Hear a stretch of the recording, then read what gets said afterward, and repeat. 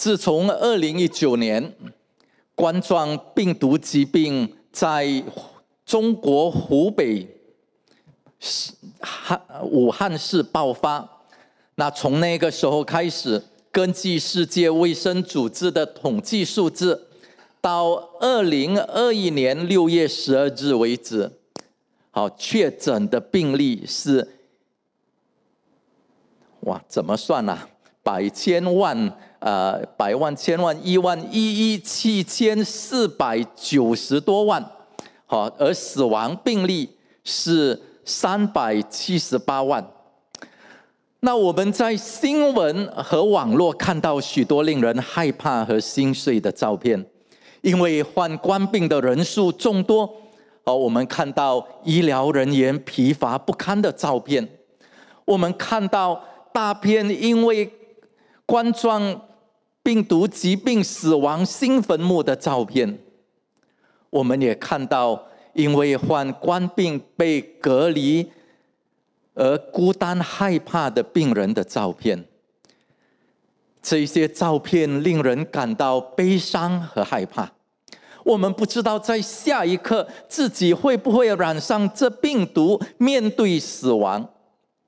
病毒感染，我们的部长说，不分种族、不分年龄、宗教和身份，所有的人都可能被病毒感染。为了制止病毒的传播，许多国家都关闭边境。我们现在不能够出国旅游，因为边境都关闭了。许多国家也在境内进行封锁管制。新加坡在去年4月也施行了2个月的阻断措施。在这个期间，大家都需要尽量的留在家中，而繁忙的公路变得冷冷清清。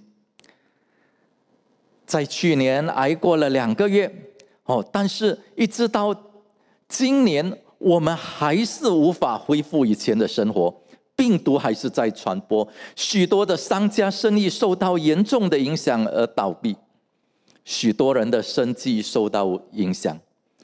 面对冠状病毒的威胁，可能有一些人就会问，冠状病毒是不是神掌管呢？神是不是有能力来掌管这2019冠状病毒呢？圣经的第一卷书创世纪第1章记载，神从空虚混沌创造了这世界和其中的万物。在创世纪第1章，我们看到神把天地分开，创造了日夜星辰，神把水聚在一处，使到地显露出来。神又在地上造了动物草木，也造了水里的鱼，空中的飞鸟。最后神也以自己的形象样式造人，让人来管理他的创造。可能你会说，创世纪第1章没有说到神创造细菌病毒啊。神给我们圣经创世纪第1章的目的，不是要告诉我们我们的神创造了多少种动植物，而是要告诉我们神创造了这世界和其中的一切。其实圣经也告诉我们，这世上的一切，无论是看得见或看不见的，都是神所造的。在新约圣经哥罗西书第1章就这么说，这爱只是那看不见的神的形象，是首先的，在一切被造的之上。因为天上地上的万有，看得见的和看不见的，无论是做王位的，或是做主的，或是执政的，或是掌权的，都是本着他造的。万有都是借着他，又是为着他而造的。他在万有之先，万有也一同靠着他而存在。这3节经文告诉我们，耶稣是创造一切的神，无论是看得见还是看不见的，或者是任何的势力权柄，都是耶稣所造的。也是为了耶稣而造的，而且万有也一同靠着他而存在。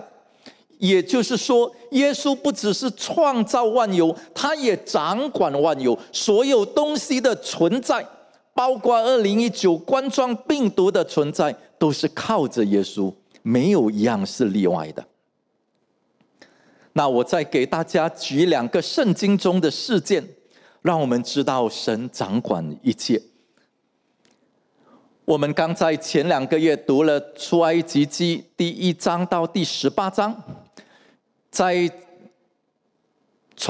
出埃及记第1到18章当中，我们看到神派遣摩西和亚伦去把以色列人从埃及带领出来，进入神要给他们的应许地迦南地。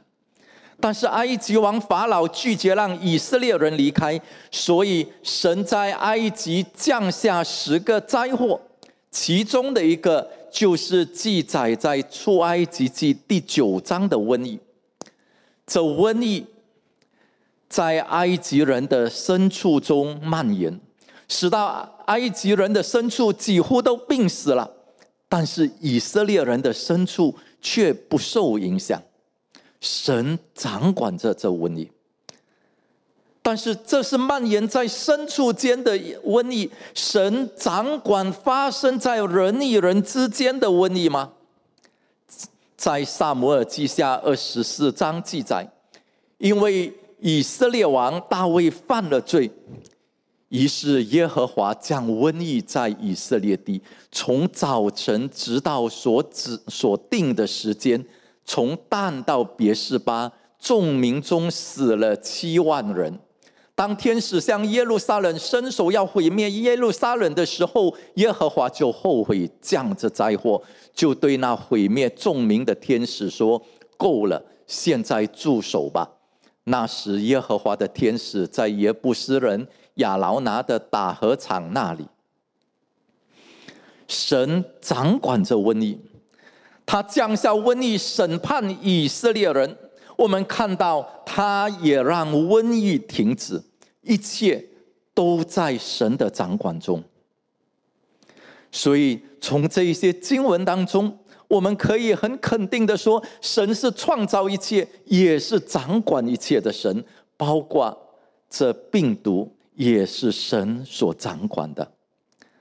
在追查2019冠状病毒来源的时候，有些人揣测这病毒可能是在实验室中制造，不小心被泄露出来，也就是说这病毒是人所制造的。如果这病毒是在实验室中被制造出来，那这病毒还在神的掌管之中吗？亲爱的朋友弟兄姐妹们，人在实验室中制造病毒，人需要存在这世界中的病毒加以改造。所以人在实验室中不是创造，而是制造病毒。所以神仍然掌管着这一切。如果神掌管着这一切，掌管着病毒，那么为什么神让这病毒肆虐人间呢？从刚才我们所看到世界卫生组织的统计数字，大概每100个患上冠状病毒疾病的人当中，只有少过2个人会因这疾病丧命。但是每个因冠状病毒而丧命的人，都有他们所爱的家人。在死亡的人当中，也有信靠耶稣、爱耶稣的人。为什么神容许这病毒夺去这么多人的性命，包括他子民的性命？难道神不是完全良善慈爱的神吗？神是完全良善慈爱的神吗？神肯定是完全良善和慈爱的。在出埃及记34章第6到第7节记载了神向摩西所宣告的。出埃及记34章这么说：耶和华在摩西面前经过，并且宣告，耶和华，耶和华是有怜悯有恩典的神，不轻易发怒，并且有丰盛的慈爱和诚实，为千千万万人留下慈爱，赦免罪孽过犯和罪恶，一定要清除罪，追讨罪孽，自父及子自孙，直到3、4代。神向摩西宣告他是一个怎样的神，他是一个有怜悯有恩典不轻易发怒的神，他赦免人的罪，但是他也是一个圣洁的神。在圣经出埃及记，我们看到当以色列人在埃及受苦向神呼求的时候，神听见他们的呼求，看见他们的苦难，知道他们的处境，也纪念他和亚伯拉罕所立的约。神就拣选和差遣摩西和亚伦去带领以色列人离开埃及。神在埃及降下10个灾祸，让埃及王法老和以色列人知道他是耶和华，是掌管万有大能的神，并把以色列人带领离开埃及。神也分开红海的海水，让以色列人走干地，逃避埃及军队的追赶。神要把以色列人带领进入迦南地，那是神所要赐给他们的美好地方。虽然看见神所行的许多神迹，以色列人仍然不信靠神。他们在旷野为吃喝的事多次向神发怨言，但是神忍耐的带领着他们，不断的向以色列人启示他自己，为的是要让他们能够认识和信靠他。最后以色列人甚至拒绝进入神所要赐给他们的迦南地，要回到埃及去。神向他们发怒，神让那一代的以色列人，除了几个虔诚信靠神的以色列人，其他的人都不能进入神所要给他们的应许之地迦南地。他们在旷野漂流40年，神虽然不允许他们进入迦南地，但是神却没有离开他们，神仍然看顾着他们，与他们同在。因此对以色列人来说，神是有怜悯有恩典的神，不轻易发怒，而且有丰盛的慈爱和诚实，为千千万万人留下慈爱，赦免罪孽过犯和罪恶。神对以色列人是良善慈爱的，那神对非以色列人，也就是对你和我呢，神是不是良善慈爱的呢？保罗在罗马书第5章第6到第8节这么说：当我们还软弱的时候，基督就照所定的日期，为不敬虔的人死了。为义人死是少有的，为好人死或有敢做的，唯有基督在我们还做罪人的时候为我们死，神对我们的爱就在此显明了。保罗说，在我们还不认识神，还得罪神的时候，神就差他的爱子耶稣基督来到这世上，为我们的罪而死，使我们能够借着信靠耶稣，罪得赦免，与神和好。保罗说，神对我们的爱就在此显明了。为什么说神差耶稣基督为我们的罪死，就是爱我们呢？当我们在罪中的时候，我们被罪所辖制，成为罪的奴隶，也就是说，我们没有自由去做对和好的事，也没有自由不去做错和不好的事。你有没有这样的经验？你知道一些不该说的话，你还是不能控制的说了。你知道不该发脾气，你还是无法控制的发了。你知道应该原谅得罪你的人，但是你却没有办法除去你心中的恨。罪不止在今生辖制我们，罪也带来死亡，包括永远的与神隔绝，进入硫磺火湖里。但是神因为爱，在我们还不认识他，还做罪人的时候，就为我们预备了拯救，让我们能够借着信靠耶稣，从罪中得到自由，能够成为神的儿女，能够得到永恒的生命。因此保罗说，神借着耶稣，在我们还不认识神、得罪神的时候，就为我们预备了拯救。这显明了神对我们的爱。亲爱的弟兄姐妹们，你信靠了耶稣，你是不是也经历和体会神的爱呢？如果你不是很清楚的知道和确定神对你的爱，那你怎么能够相信他必定看顾你呢？你怎么能够信靠他呢？当我们肯定神的爱，这可以帮助我们在面对不明白、没有答案的时候，仍然可以信靠神。这是我从自己的经历当中所得到的结论。在1994年，卢旺达发生内战，在短短的100天里面，大概有100万人被杀。新闻放映了满地尸首的影像。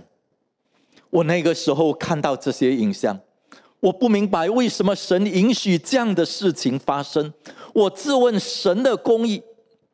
后来我也怀疑神的慈爱。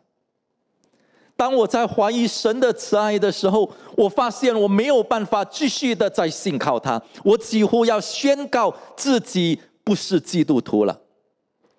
感谢神的慈爱和恩典，就在那个时候，我因为没有照顾好自己，一天晚上我突然发烧了，而且头也疼得很厉害。我躺在床上休息，虽然头很痛，但是我坚持不祷告，因为我对自己说，我已经不再信靠耶稣了，我为什么要向他祷告？我迷迷糊糊的睡着了，到了半夜，我的头真的是痛得很厉害，而我在睡梦中，我向主呼喊，主啊，救我！很奇妙的，我原本的头好像是被绳子勒住那样的疼痛，就立刻松开，不再疼痛了。隔天，当我回想起这事，我告诉自己，耶稣知道我不再信靠他，他大可不理睬我的呼求，但是他竟然听了我的祷告，帮助我。我不知道神爱不爱其他人，但是我可以确定的是，神爱我。因为神的慈爱，我虽然不明白为什么神允许卢旺达大屠杀的发生，但是我仍然继续的信靠神。因为经历了神的慈爱，也帮助了我在接下来人生中面对许多的不明白，我仍然坚持的信靠耶稣。我们知道了神的良善和慈爱，但是为什么神容许2019冠状病毒的传播呢？这是我们需要谦卑的来向神询问的问题。我从圣经中列出3个神降下或容许灾祸和苦难的原因，来给我们做参考。第一，神试验他的子民。有时候神借着苦难来试验他子民的信心，让他的子民知道他们对神的信靠有多少，并且在过程当中更认识和信靠神。就好像在出埃及记15章22到27节记载了摩西带领以色列离开埃及，他们在旷野走了3天，找不到水，后来找到的水是苦的，不能喝。他们向摩西发怨言，后来神指示摩西把一棵树丢进水里，水就变甜，可以喝了。为什么神要让以色列人经历口渴之苦？出埃及记15章25节记载，耶和华在那里为他们立了律例和典章，也在那里试验了他们。神让他们经历口渴之苦，是要试验他们的信心，要让他们更认识神。神容许2019冠状病毒的传播，可能是要试验他子民的信心。我在这里说的信心，不是说我们相信说一个信靠耶稣的人不会感染病毒。其实我们从报章和新闻知道，新加坡在冠状病毒传播的早期，其中2个感染群就是教会。我们要遵守政府所设立的安全指示，降低感染和传播病毒的风险。我所说的信心是在这疫情当中，你相不相信耶稣在这冠病疫情中必定会看顾你呢？还是你担心害怕的过每一天？不管你有没有感染病毒，你是不是因为信靠耶稣而平安喜乐的度过每一天，让你周围的人看到你的平安和喜乐，而认识你所信靠的耶稣呢？第二，神审判人的罪。有时神借着灾祸或苦难来审判人的罪。在出埃及记第7到15章，我们看到神在埃及降下10个灾祸，借着红海的海水审判了杀害和苦待以色列人，和阻止神借着摩西和亚伦带领以色列人离开的埃及王法老和埃及的人民。今天神容许冠状病毒的传播，可能也是要来审判世人，审判你和我的罪。我们拒绝让神做我们生命的主宰，我们任意的做神所不喜悦的事情。我们要过自己喜欢的生活，我们要建立自己的财富，自己的权势，我们要掌管自己的生命。但是我们的生命并不在我们的掌握之中。我们在这看不见的病毒当中，我们可能就丧失了生命。我们要问自己的是，我们离开这世界要到哪里去？你还拒绝信靠耶稣，让耶稣成为你的救主吗？你还拒绝让耶稣管理你的生命吗？让我们向神悔改，接受耶稣为救主，使我们能够逃避神愤怒的审判。第三，为什么神容许这病毒传播？不知道。有时候遭受祸害或者是苦难，我们不知道为什么，我们不知道，因为神没有向我们启示。就好像在旧约圣经约伯记当中的约伯，他敬畏神，他按照神的命令生活，但是他却遭遇横祸，失去儿女，失去财产，身体也生满了毒疮。在苦难中，约伯仍然信靠神。他不明白自己为什么遭受苦难，他反省自己并没有行不义的事，却遭到朋友的指责。约伯呼求神为他伸冤，也呼求神解释他所受的苦难。最后，神在风中向约伯说话，让约伯认识神的智慧、大能和公义，使到约伯得到安慰，也谦卑自己来信靠神。自始至终，神都没有向约伯说明为什么他遭受苦难，但是那对约伯已经不重要了。我们从约伯记第1章和第2章知道，约伯受苦，因为神要撒旦知道约伯敬畏神，远离罪恶，不是因为神赐财富和健康给他，而是因为他信靠神。这是圣经的作者要让读者知道的，但是约伯并不知道这个原因。但是约伯因为看到神的智慧，神的大能，神的公义，他得到安慰，他不再问为什么他遭受这苦难，他谦卑的信靠神。在冠病疫情当中，已经有300多万人失去生命。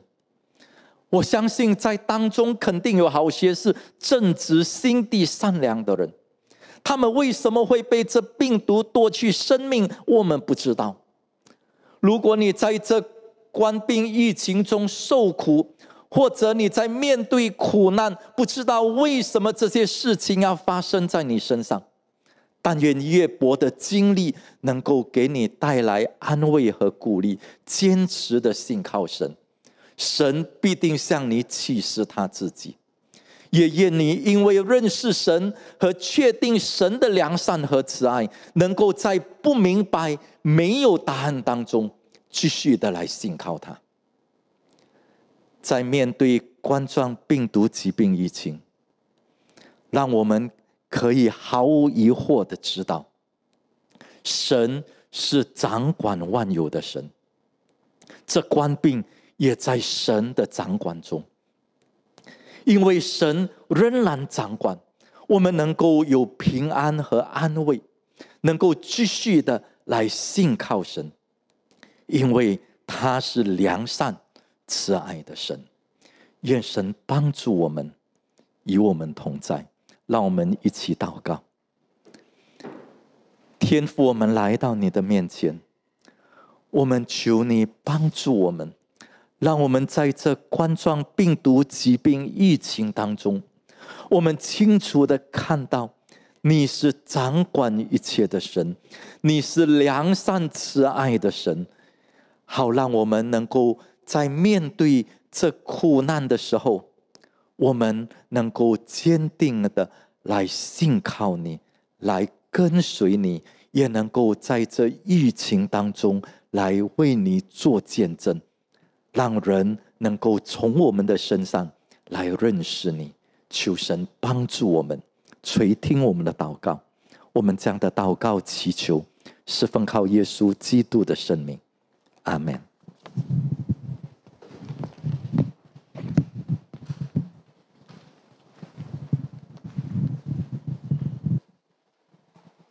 感谢神通过今天的经文给我们鼓励，我们也可以在无论是什么环境里面，我们也可以求神帮助我们来坚定我们的信心。让我们一起唱今天的回应诗歌，耶和华神已掌权。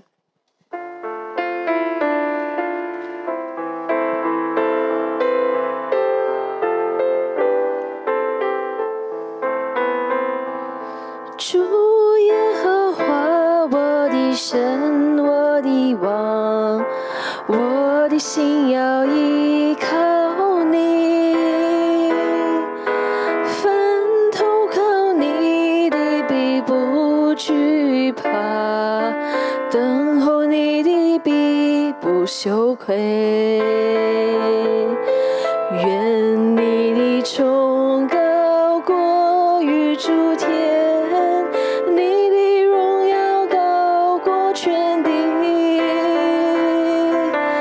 你统管万有，你治理列邦，万国万民都敬拜你。你是那独行其事的神，在你没有难成的事。我心要坚定，我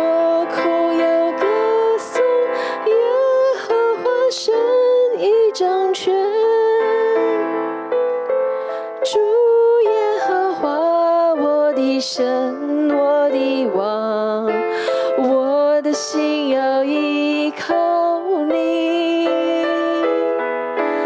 凡投靠你的必不惧怕，等候你的必不羞愧。愿你的崇高过于诸天，你的荣耀高过全地。你统管万有，你治理列邦，万国万民都敬拜你。你是那独行其事的神，在你没有难成的事。我心要坚定，我口要歌颂耶和华神已掌权。